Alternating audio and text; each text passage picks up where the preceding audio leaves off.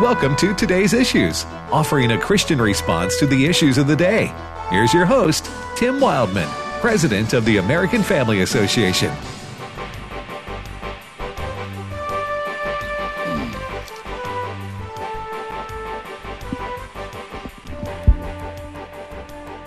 Hey, good morning, everyone, and welcome to Today's Issues on the American Family Radio Network. Thanks for listening to AFR on this Tuesday, January the 31st.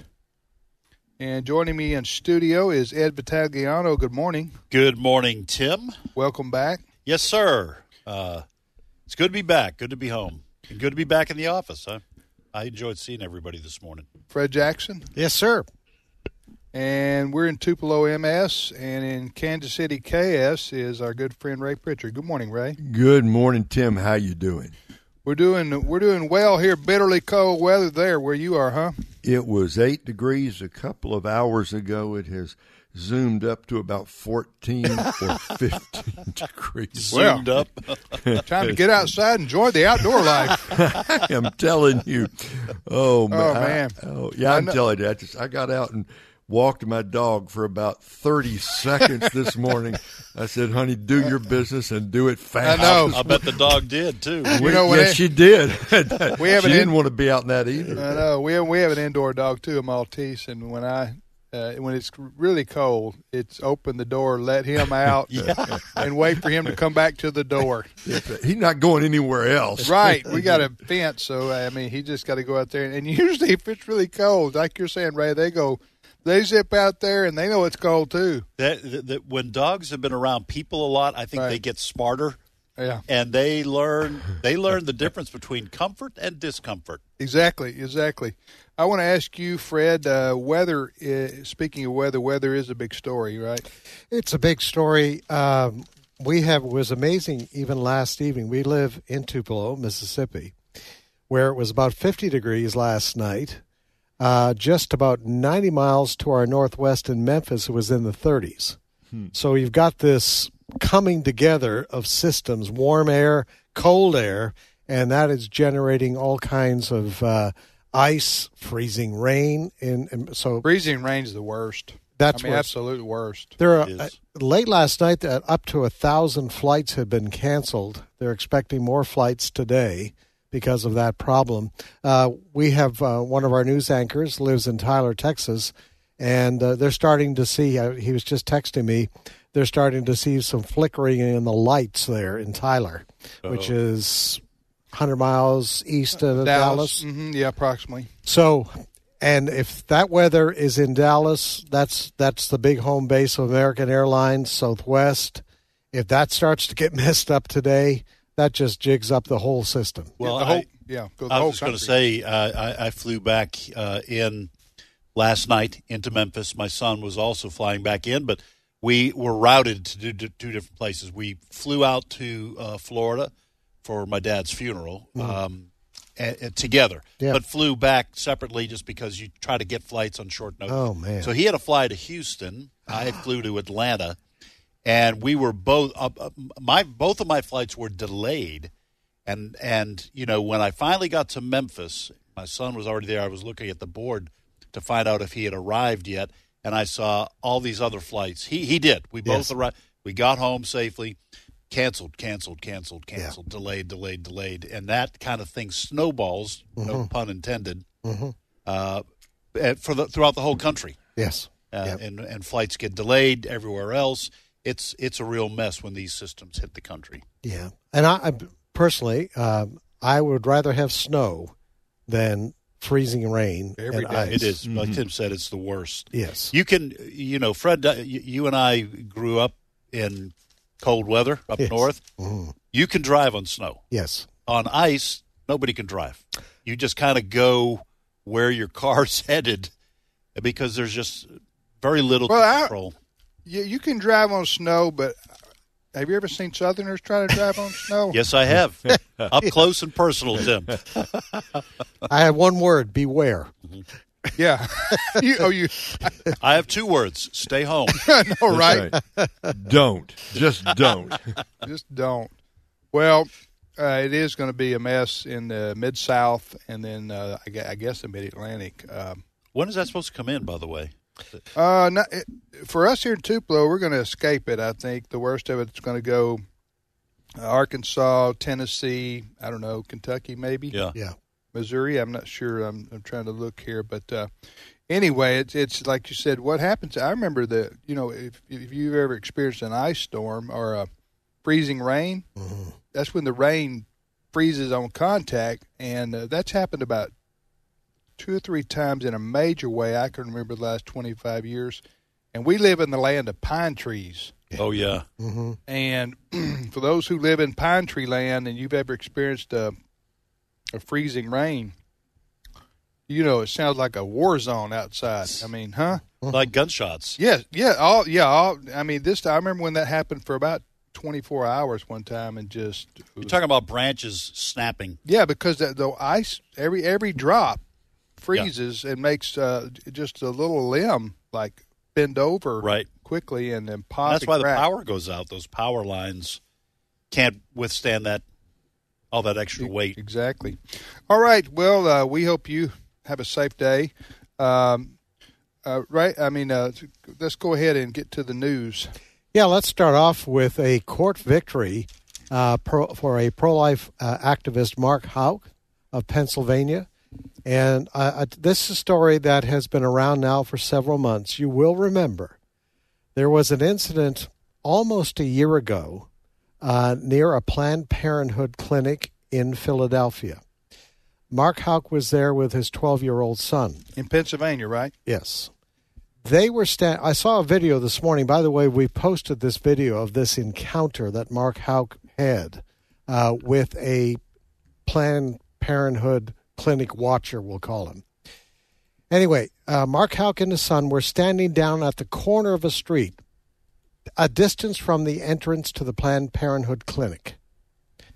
This Planned Parenthood clinic worker, his name is Bruce Love, he's called a clinic escort, kept going down where Mark Houck and his son were at the corner, away from the entrance. They were down at the corner, and according to Mark Houck, and he testified to this Planned Parenthood clinic escort kept taunting Mark's son, 12-year-old son, and then would walk back and kept taunting. So he's away from the clinic door. Mark Houck is not interfering with traffic going into the clinic, but this worked.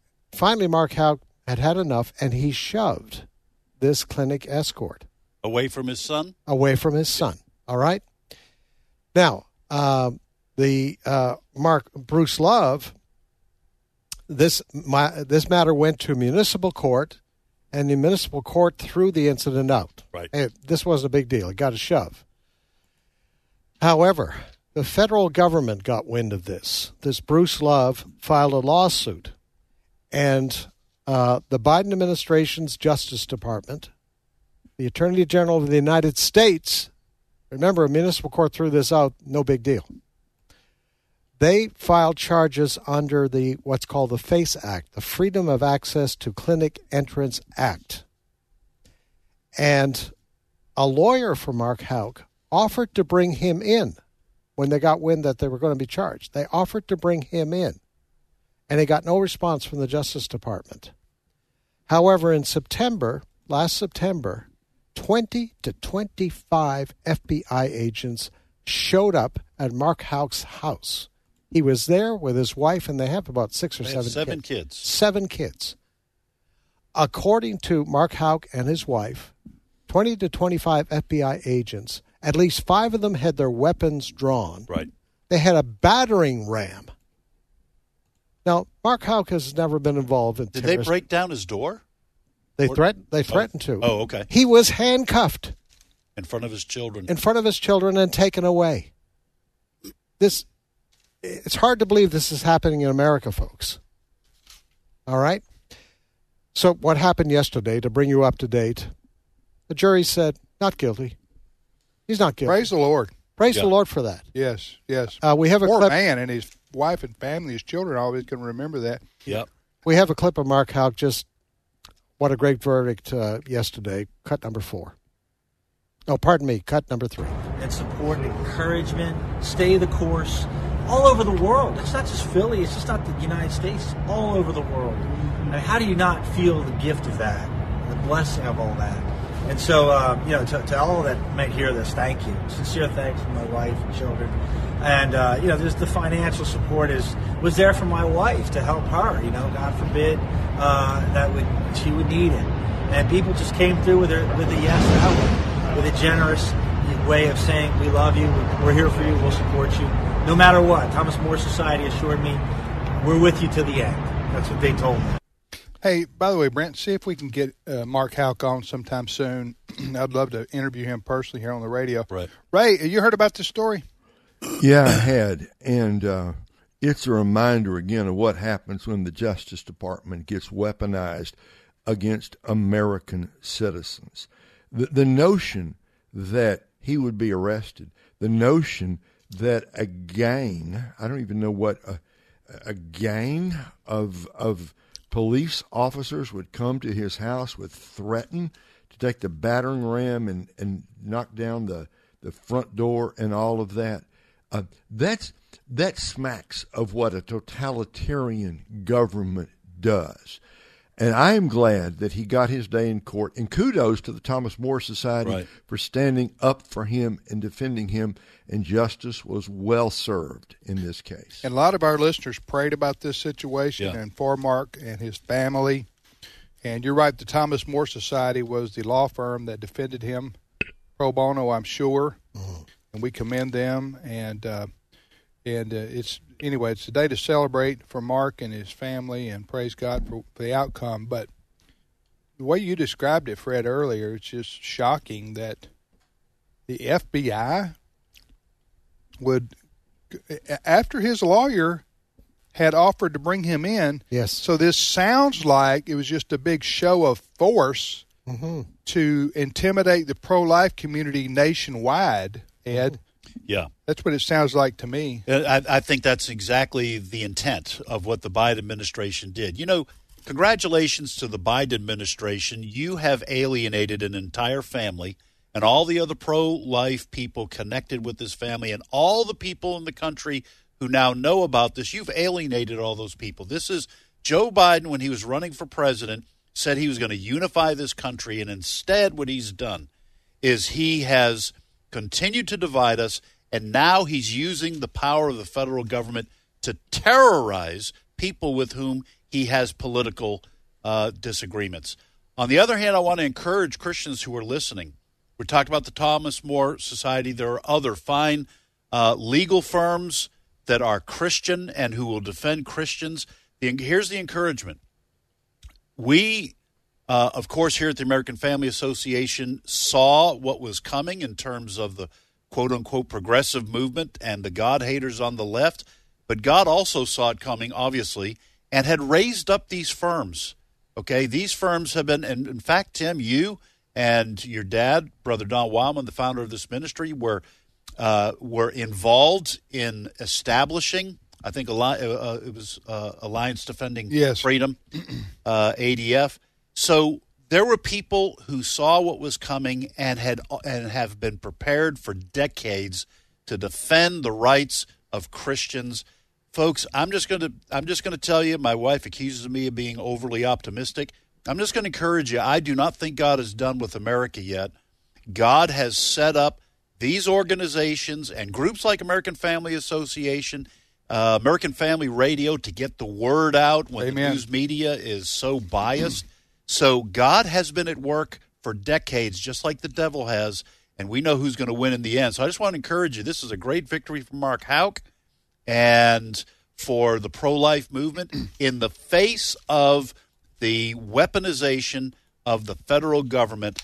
The good guys are going to win. And politically speaking, this is what Jim Jordan and others, the congressman from Ohio, they are looking into. I've forgotten if Jim Jordan if that's his appointment by Speaker McCarthy, but somebody was appointed to oversee the weaponization of the federal government. I think it is Jim Jordan. Jim Jordan. Anyway, this is exactly what we're talking about. And it's a pattern. It's a pattern by the Biden Justice Department. Everybody knows what happened in Loudoun County. early on. Remember, the parents showed up. They were upset with what their kids were being taught. They found out during COVID shutdown what the kids were being taught. And then they found out that a boy who said he was a girl was allowed to use the girls' washroom, assaulted a girl. What did the school district do? They just shifted the boy to another school where he assaulted another girl. The parents show up, and by golly, they're a little upset about this. Especially the father, I remember Especially the father. So what happens? The school board organizing body, we found out later, they sent a letter to Merrick Garland, the Attorney General of the United States, saying, kind of help us out here and what we can do to fight this.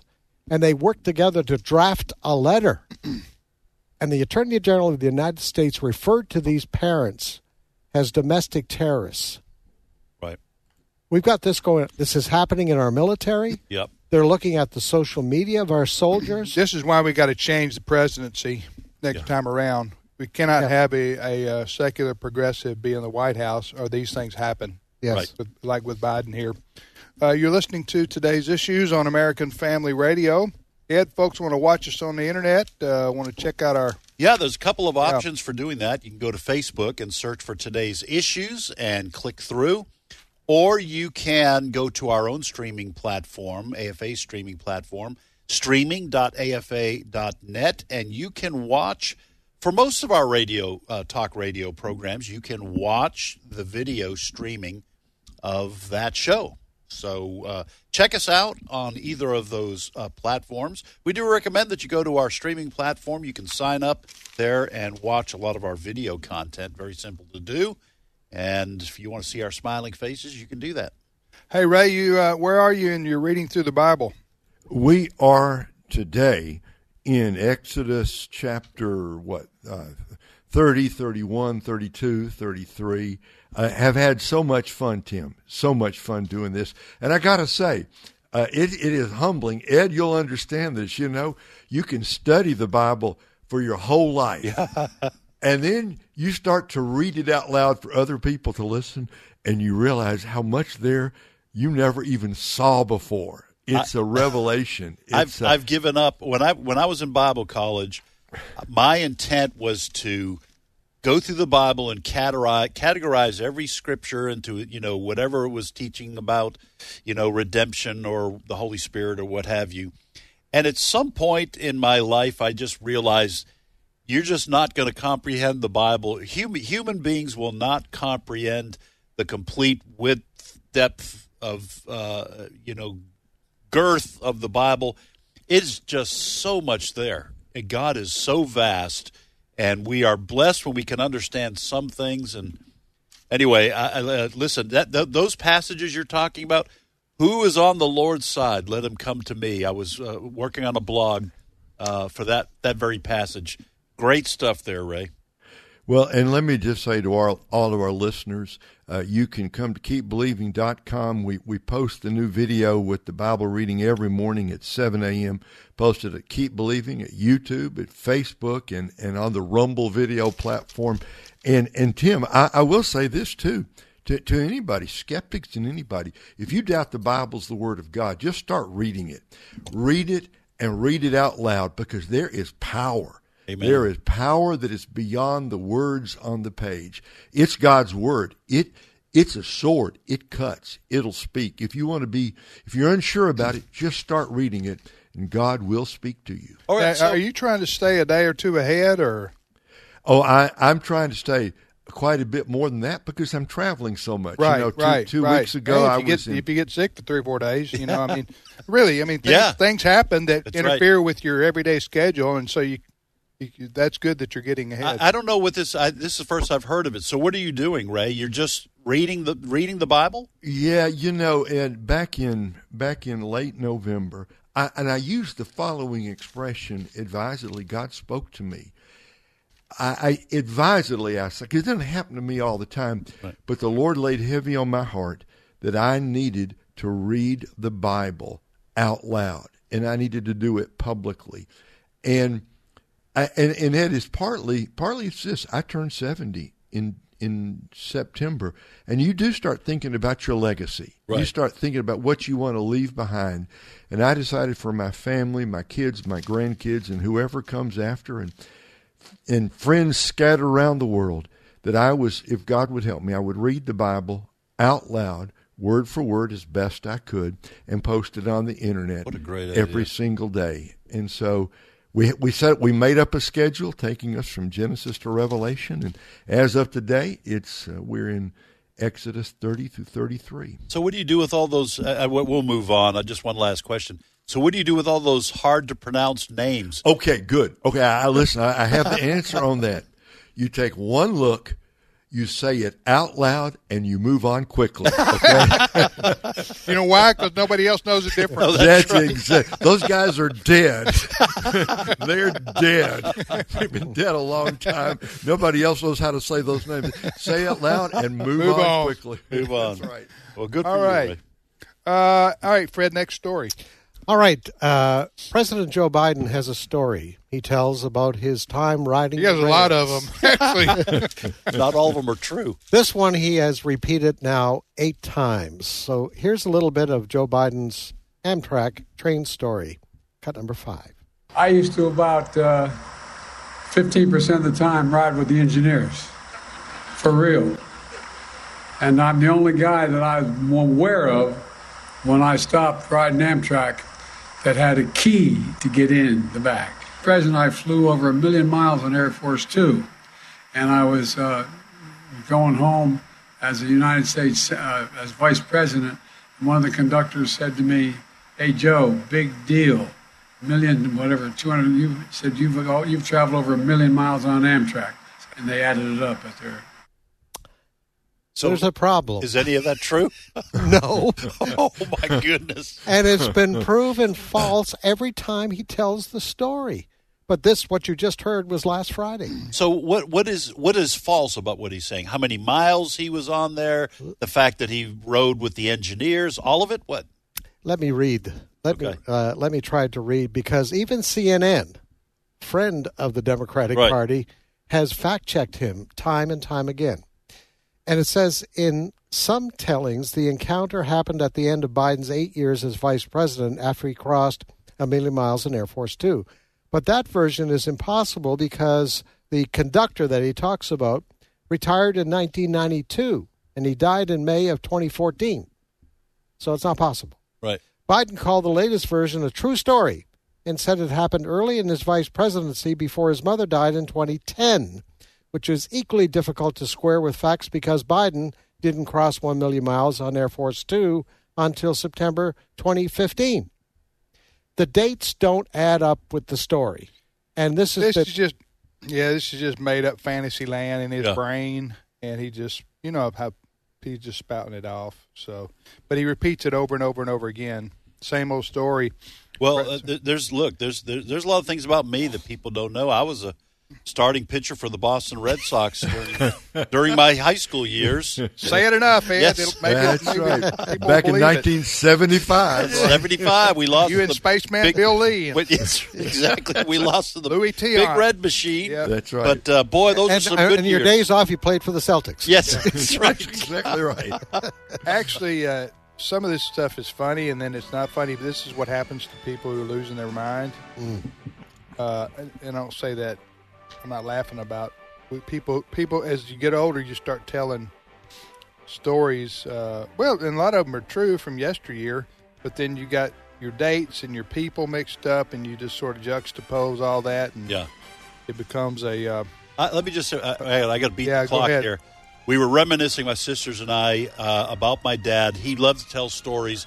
One day in the middle of one of his stories, I said, "Dad, that happened to me. I told you that story.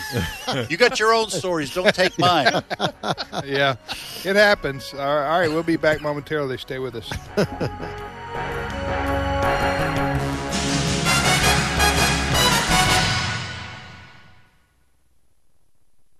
Friendships is offering an exciting opportunity for young adults who want to grow in their walk with God, become physically fit, and learn relief ministry while serving in the Middle East. This is an amazing opportunity to serve God and experience Israel. Check out Seahawks one-year scholarship program at friendships.org or call 337-433-5022. That's 337-433-5022. The next session begins August 19th.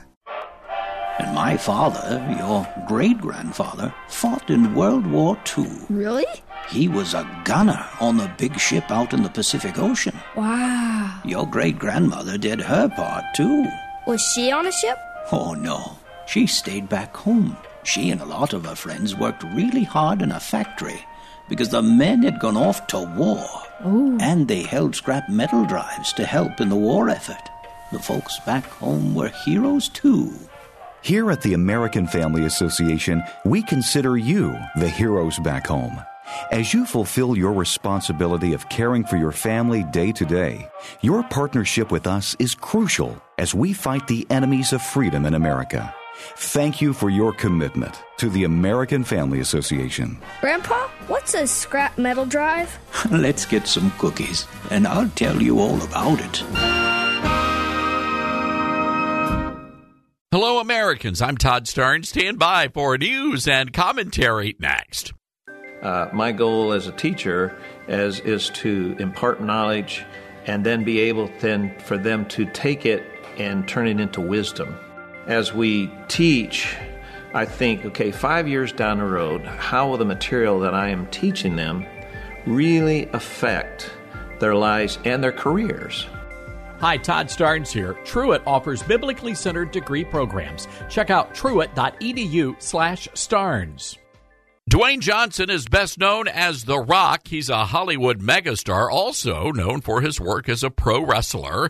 But when he was a kid growing up in Hawaii, he was dirt poor. And as a teenage boy, he made some pretty bad decisions in his life, not the least of which was shoplifting candy bars from a 7-Eleven. The Rock says he used to steal Snicker bars every day when he was a kid, and decades later, he knew it was time to right that wrong. So The Rock returned to that 7-Eleven and plopped down enough cash to buy every Snickers bar in the store. He also gave the store clerk a tip, telling the cashier to give the candy to any kid who might look like a potential shoplifter. The Rock said you can't change your past, but every once in a while you can make things right with a little bit of redeeming grace.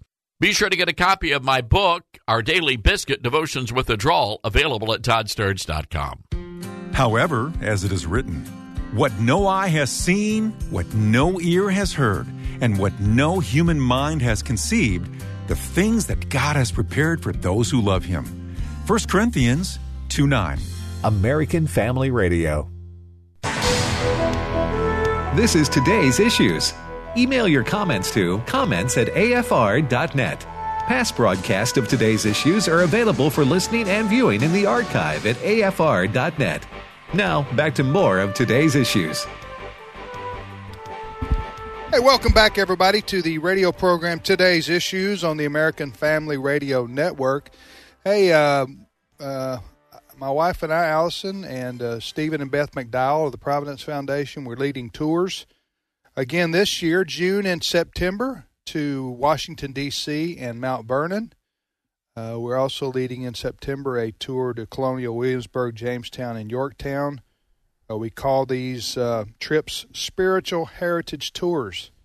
And we've got a lot of folks already signed up to go with us this year. And if that's something that you want to do, we call it a vacation with a purpose. Then the dates, the itinerary, the cost, everything you need to know about these Spiritual Heritage Tours are available at the website spiritualheritagetours.com. spiritualheritagetours.com. Again, we go in June, and then we do the same trip in September. Pick whichever time works out best for you and your family, and join us. We'd love to have you. All right, joining us right now from the great state of North Carolina is Dr. Alex McFarland. Heard each afternoon on Exploring the Word from 3 to 4 o'clock Central Time, which is a live radio Bible study. that he and Brother Bert Harper co-host. Good morning, Alex. Good morning, everybody. All right, Alex, here's the question. Everybody on the panel here knows what I'm going to ask you, and we're gonna we kind of switch up sometimes between news events and spiritual events or things that are in the Bible.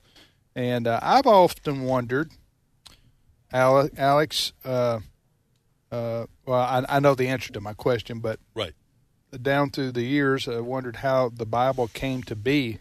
Because, as most Christians grow up in America, we're just taught this is the Bible, it's the Word of God, don't question it. Yeah. Mm-hmm. You know what I'm saying? And I understand the don't question it in that it is the Word of God, and I was brought up that way, as were all of y'all. However, the academic question, I guess, the historical question, Alex, I have that a lot of people would have is how did the Bible come to be in the first place? Because obviously the early Christians didn't have the Bible. I don't know. So how did that take us through that timeline and how that occurred? Well, that's a great question, Tim, and everybody, and it's one of my favorite topics, really. And this would fall under the heading of what we call canonicity, the canon of Scripture. And the word canon is really a word that means measuring stick. And so when we talk about the books that are in the canon of the Bible, Old and New Testament, we've got 39 Old, 27 New. Genesis through Malachi is the Old Testament. And then the New Testament is the 27 books, Matthew through Revelation. And, what's so amazing about the Bible is you've got roughly about 40 authors writing over a period of about 1,500 years. Most of these people didn't even know each other. And vastly different people. Okay, you got Moses, who wrote the first 5 books of the Bible, and he, led the Israelites out of Egypt. And then you've got King David. You've got Amos, who was a farmer. You've got Luke, who was a physician. The Apostle Paul, that was a philosopher, theologian, probably genius level IQ, actually. I really do believe that about Paul. Peter was a fisherman. Vastly different people, and yet you've got this unified message, which is the Messiah and how you can know him, and the kingdom of God and how to get in. And so the Bible, I believe, guys, it's miraculous in the content that God gave, but I also believe it's miraculous in the preservation, the way that God miraculously, sovereignly preserved these scriptures. And to really drill down deeply, there's some good books. There was a really good book some years ago by a guy named F.F. Bruce. F.F. Bruce, very conservative, godly scholar, and he wrote a book on the canon of Scripture. And then a wonderful book I would love to recommend, and I knew both of these gentlemen, Norm Geisler, Geisler, Norm Geisler, and William Nix, Nix, From God to Us, How We Got the Bible. These are easily findable. But let me just say this. If people go on the Spiritual Heritage Tour with you, Tim, and go to Washington, I urge you, make time to go by the Bible Museum. Bert and I have actually broadcast from the Bible Museum on a couple of occasions. And so the Bible is God's Word, and you can depend on it. But it originally came, God gave His Word, first of all, to Moses, and the first 5 books we call the Pentateuch, prefix Pent, meaning 5, Genesis, Exodus, Leviticus, Numbers, Deuteronomy. Those were written by Moses. And so you're saying the first 5 books of the Bible that we have today was physically written down by Moses? Yeah. Okay. God gave those words, and how can you know that? How can you tell that? Well, I think one thing that is very compelling is that the ancient Israelites were meticulous about preserving their scriptures.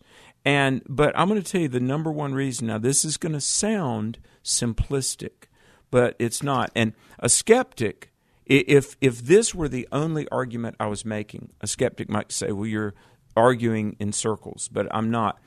I'm going to tell you why I accept the Mosaic authorship of the first 5 books of the Bible. For one, I mean, there's history and there's Jewish sources that reference it, and it's accurate. But the reason that I accept Mosaic authorship of the first 5 books is because Jesus did. I mean, and by the way, I know I'm throwing out some words here, folks, but probably 150 years ago, it became very fashionable to attack the traditional beliefs about the Bible. And how all this came about in Europe in the late 18th, early to mid-19th centuries. I won't go into all that. But suddenly, by the early 19th century, in academic circles, they were like, well, there never was a Moses or anything like that.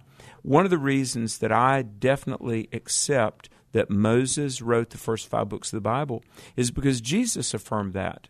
Over and over, the only man that ever walked on water, Jesus, would say, have you not read? Moses wrote. Moses wrote.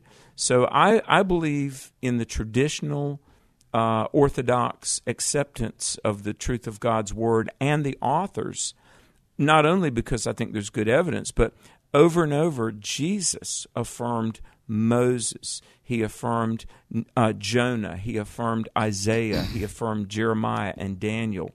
And it's interesting, whether it be denominations that are drifting and going woke, folks, everything rises or falls on the authority that we attribute to the Word of God. If we go ahead, I'm sorry. It's Fred here. Another example, Jesus in Matthew 24 referred to as it was in the days of Noah. So shall the coming of the Son of Man be. So Jesus certainly believed in the story of Noah and the flood that destroyed. But I wanted to get your comments on the role of archaeology. It excites me when I hear these stories, and it doesn't surprise me, but it excites me that secular media comes up and they say, archaeologists have found this coin. And by golly gee, that's just what the Bible said about the coin with the image on it, etc., etc. Archaeology backs up the authority of Scripture. Oh, absolutely. Oh, my goodness. And by the way, archaeology is a relatively new discipline. I mean, it's the last 150 years. It goes back to Indiana Jones. Oh, exactly. Exactly. But what's amazing is there have been biblical stories and cities and happenings that were assumed to have been fictitious. And what's amazing is, like in the 1700s, German liberalism. And by the way, I got to say this, folks. Here's a little nugget to keep in mind. Wherever God does a great work, very often Satan comes in and does a counter offense. All right, the same Germany that gave us the Reformation in 1517, 200 years later, out of that very same Germany comes what we call higher criticism and German liberalism. 200 years beyond that, we had the ovens of Auschwitz. And when, in the case of our own nation, our beloved America, look, God birthed America. America has had great awakenings. America, for 200 years, has been the primary funder of the Great Commission. But if we don't vigilantly stay with Jesus and His Word, our nation becomes vulnerable to be a place where Satan does a massive work. And I think we might be seeing the beginnings of that. But here's the thing. Archaeology, in the late 1700s, German liberals, under a guy named Friedrich Schleiermacher, they said, oh, well, there never was a Jericho and the Battle of Jericho, and there probably never was a King David. And Solomon having horse stables of 750 horses each, cities of horses, that was just ancient Jewish, braggadocio, Well, archaeology has found all of these things, archaeological discoveries that support everything we read in both Old and New Testaments, including things like, Samuel the prophet and King David, and yes, Solomon's cities of horses. And more recently, we even talked about the Pool of Siloam. I was at that excavation in 2014 and talked to a non-Christian archaeologist who was just giddy with excitement, showing me, he said, Jesus Christ, the historical Jesus, stood on these stones. And I was like, wow, so you're a believer? He was like, no, I'm not a believer, but I'm telling you, as a historian. So here's the thing. You can go to a place called Tel Dan. They often pronounce it Tel Dan, but it's really Tel Dan. And there's an archway that we know both Joshua and Abraham had been through this particular archway. And Tim, I know you've led many trips to the Holy Land. You've probably been out there, haven't you? Yes. And so, Israelite forts in Gezer and Megiddo, and the inscription at Tel Dan, and Paul, the journeys of Paul, Capernaum, the city of Jesus, and the house of Peter. So here's the thing: the liberal criticisms of the historicity of the Bible have gone very silent, because there has never been an archaeological discovery that refuted anything in the Bible. And in fact, there have been dozens and dozens that affirmed parts of the Bible that were once hotly contested. Ray, go ahead. Alex, first of all, thank you for this tremendous historical archaeological survey. I want to, you've mentioned the Old Testament. I want to ask about the books of the New Testament, because it's a little bit of a different situation. You hear people say, oh, they voted. There was some, they just voted which books were in and which books were out, and people say there were other Gospels written besides the Matthew, Mark, Luke, and John. How did the New Testament, the 27 books, how did the New Testament as we have it, how did it come to be? Oh, great question. Great question. And hey, folks, hang with me. I got to tell you something so exciting, because when I was working for James Dobson back in like 04, 05, there was a terrible book and a terrible movie, the names of which I will not reiterate, but it basically attacked the New Testament canon. And there was a hit movie about this. And so I was charged with putting up a website, getting a lot of scholars, and I, in fact, pretty much spent most of 04, 05, and 06 working on research about the New Testament canon. They've got 27 books, Matthew through Revelation. Now, what's really, really cool is, I'm going to say this, the strength of the Old Testament is the quality of the manuscripts. A comparatively few amount of manuscripts, but incredible quality. Now, the strength of the New Testament is the quantity. There are at present roughly 26 to 28,000 portions or copies of the New Testament. Now, they're written in Greek predominantly. But here's the thing, folks. Scholars, they look at all the available manuscripts, portions of Matthew, Mark, Luke, John, the book of Acts, Romans, and so forth. And they know, based on the 25 or 30,000 copies of the New Testament that exist, which, by the way, it wasn't that they voted on it in 325 or 323. There were two councils. Look, the New Testament as you have it was completely known by about 25 years after the book of Revelation. The book of Revelation was written about 95, 96 AD, and we've got by about 120 to 125 AD, just 25, 30 years after John, we've got complete copies of the same New Testament you and I have. So in terms of antiquity, I mean, that's just very, very early. But here's the amazing thing. And I'm going to make a point here that is just going to, I think, thrill everybody's heart.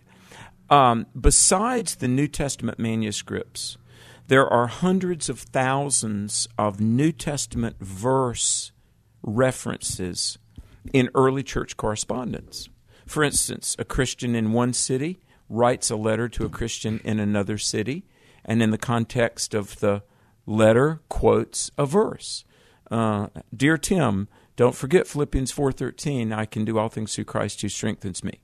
Now, there weren't the verse numbers, but here's the thing. For years and years and years, it was said that scholars had come across 86,000 examples of early church correspondence that reconstruct New Testament verses, such that, now listen to this, folks, even if we didn't have the 26 to 28,000 New Testament copies, we could reconstruct all but about a dozen verses just based on early church correspondence. So I was debating this atheist, Bart Ehrman, and he remarked that the best New Testament scholar in the world was a guy named Daniel Wallace. Now, I know Dan Wallace because he's a conservative, and I hired him to do some writing for Focus on the Family. So I called Dan Wallace. I said, hey, Dan Wallace, even the atheist Bart Ehrman says you're the best New Testament scholar in the world. He said, wow, okay. And I said, hey, Dr. Wallace, didn't we used to say that we could reconstruct all but a dozen verses of the New Testament, even if we had none of the New Testament manuscripts, because there were something like 86,000 New Testament verse references that have been discovered in early church correspondence. And he said, well, we don't really make that argument anymore. And I said, really? Why not? He said, well, because it's well over 500,000. He said, Alex, if we had no manuscripts of the New Testament, and we do, we have nearly 30,000. But he said, even if none of the New Testament manuscripts existed, he said, we could reconstruct every verse of the New Testament based on more than 500,000 examples of New Testament Bible verses cited within the pages of early church correspondence within the first 200 years of the church. Do you see what I'm saying, guys? Now, this is huge, and even skeptics acknowledge that. So here's my point, and I'll conclude. It might be common knowledge or like conventional wisdom, urban legend, say, oh, well, the Bible, who knows what it really said. But look, in the circles of serious academia, where these guys spend their lifetimes looking at what's called manuscript attestation, I mean, even those that are not really devoted to following Jesus will admit the New Testament has been preserved. So what you have is what God originally gave, and what it says is God loves you, Christ died for you, you can put your faith in Him. Alex, this was fantastic, excellent presentation. I do have just one minor point. Excuse me, I was the one who invited him on. Okay. Kudos to you as well. No, I don't want to bring attention My to work here myself. is done. I just wanted to note that. I just had one minor correction, Alex, in that wonderful presentation. You mispronounced the last prophet of the Old Testament. You called him Malachi. The only Italian prophet in the Old Testament was pronounced Malachi. So exactly. You could kind of change that next time you make the comment or whatever. I think Malachi. Yeah, the prophet Malachi. Yeah. Italians are very proud of him. It's good to have you back, Ed. We're talking to Dr. Alex McFarland. Alex, of course, is heard each afternoon here on American Family Radio on the live on-air Bible study program with Bert Harper. Bert and Alex host Exploring the Word. What were those two books that you recommended for people who want to explore this topic more? Yeah, and do you know, by the way, Bert and I, we have like a recommended reading list that we put up on Facebook every now and then. And I would encourage everybody, build a good Christian library, because there are so many good books to have. One is by F.F. Bruce, and it's called The Canonicity of the Bible, or the Canon of the Bible, C-A-N-O-N, how we got the Bible. Another one that I would recommend by Norm Geisler, brilliant scholar, he's in heaven now, but it was called From God to Man, How We Got the Bible. Then let me mention one more, and this is a close family friend. He's amazing. Erwin Lutzer, L-U-T-Z-E-R. He wrote a book called 7 Reasons You Can Trust the Bible. And it's a very substantive book. Dr. Lutzer is a trustworthy scholar, and there's a lot more. But I think I'll have our recommended reading list. We'll put that up on the Exploring the Word Facebook page again. Okay, Ray, did you have another question for Alex? Yeah. Okay, we got just a couple of minutes, Alex, but just along these general lines for our listeners, some people pick up, say, what we sometimes call a Catholic Bible, and they say books in between the Old Testament and New Testament, the Apocrypha. What are those books about? Is that part of Scripture? Can those books be trusted historically? Oh, great question. And, let me say this. There are the Catholic Bibles, probably the most famous is published, it's called the Douay-Rheims Bible, or Rhymes. There are these books, Apocrypha means hidden, okay? And Christianity is not hidden. There are Old and New Testament books that they included pretty much only at the Reformation. And listen, I'm not bashing Catholics, but there was a cardinal who was a vehement enemy of Martin Luther. And some of the things Luther preached against, they knew they could not justify by Scripture, the 66 canonical books. So in the time of the Reformation, the late 1500s, they canonized some books. There was 1st and 2nd Esdras and the Wisdom of Solomon and 1st and 2nd Maccabees, the Prayer of Manasseh. The Catholic Church began to include these books between Old and New Testaments as a kind of second canon, not because, and in fact, at the time there were many Catholic priests and bishops that vehemently opposed it because they had never, prior to the Council of Trent, they had never affirmed these as Scripture. Now let me just say this about the early church. These apocryphal books, which means hidden, here's why we don't view them as Scripture. Because the test in the early church, the test for canonicity, they were like this. The early church leaders, they were like, okay, was this book written by an apostle, one who had seen the risen Jesus? Did it harmonize with existing Scripture? Did it have the consent of the church at large?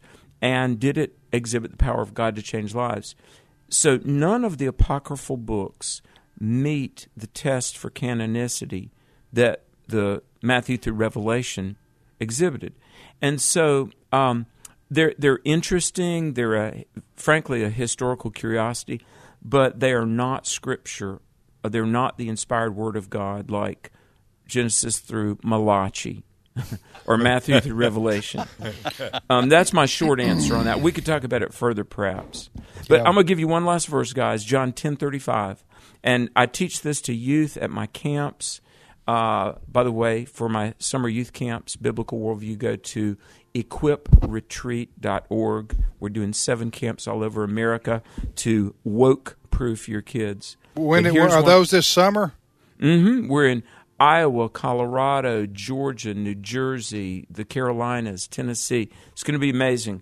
And equipretreat.org. It's going to be great. What's the website for all those camps? Equipretreat.org. Okay.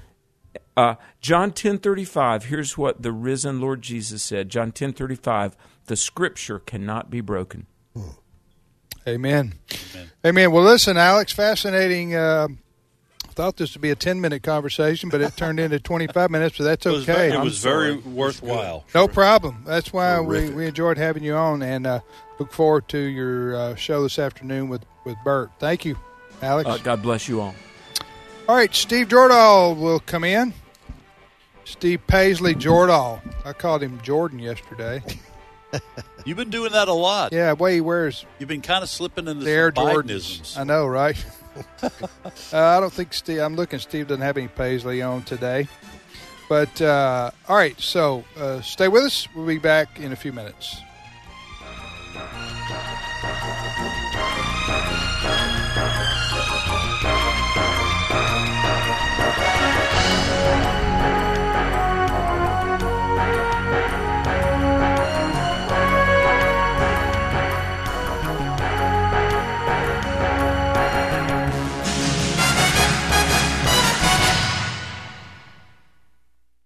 The views and opinions expressed in this broadcast may not necessarily reflect those of the American Family Association or American Family Radio.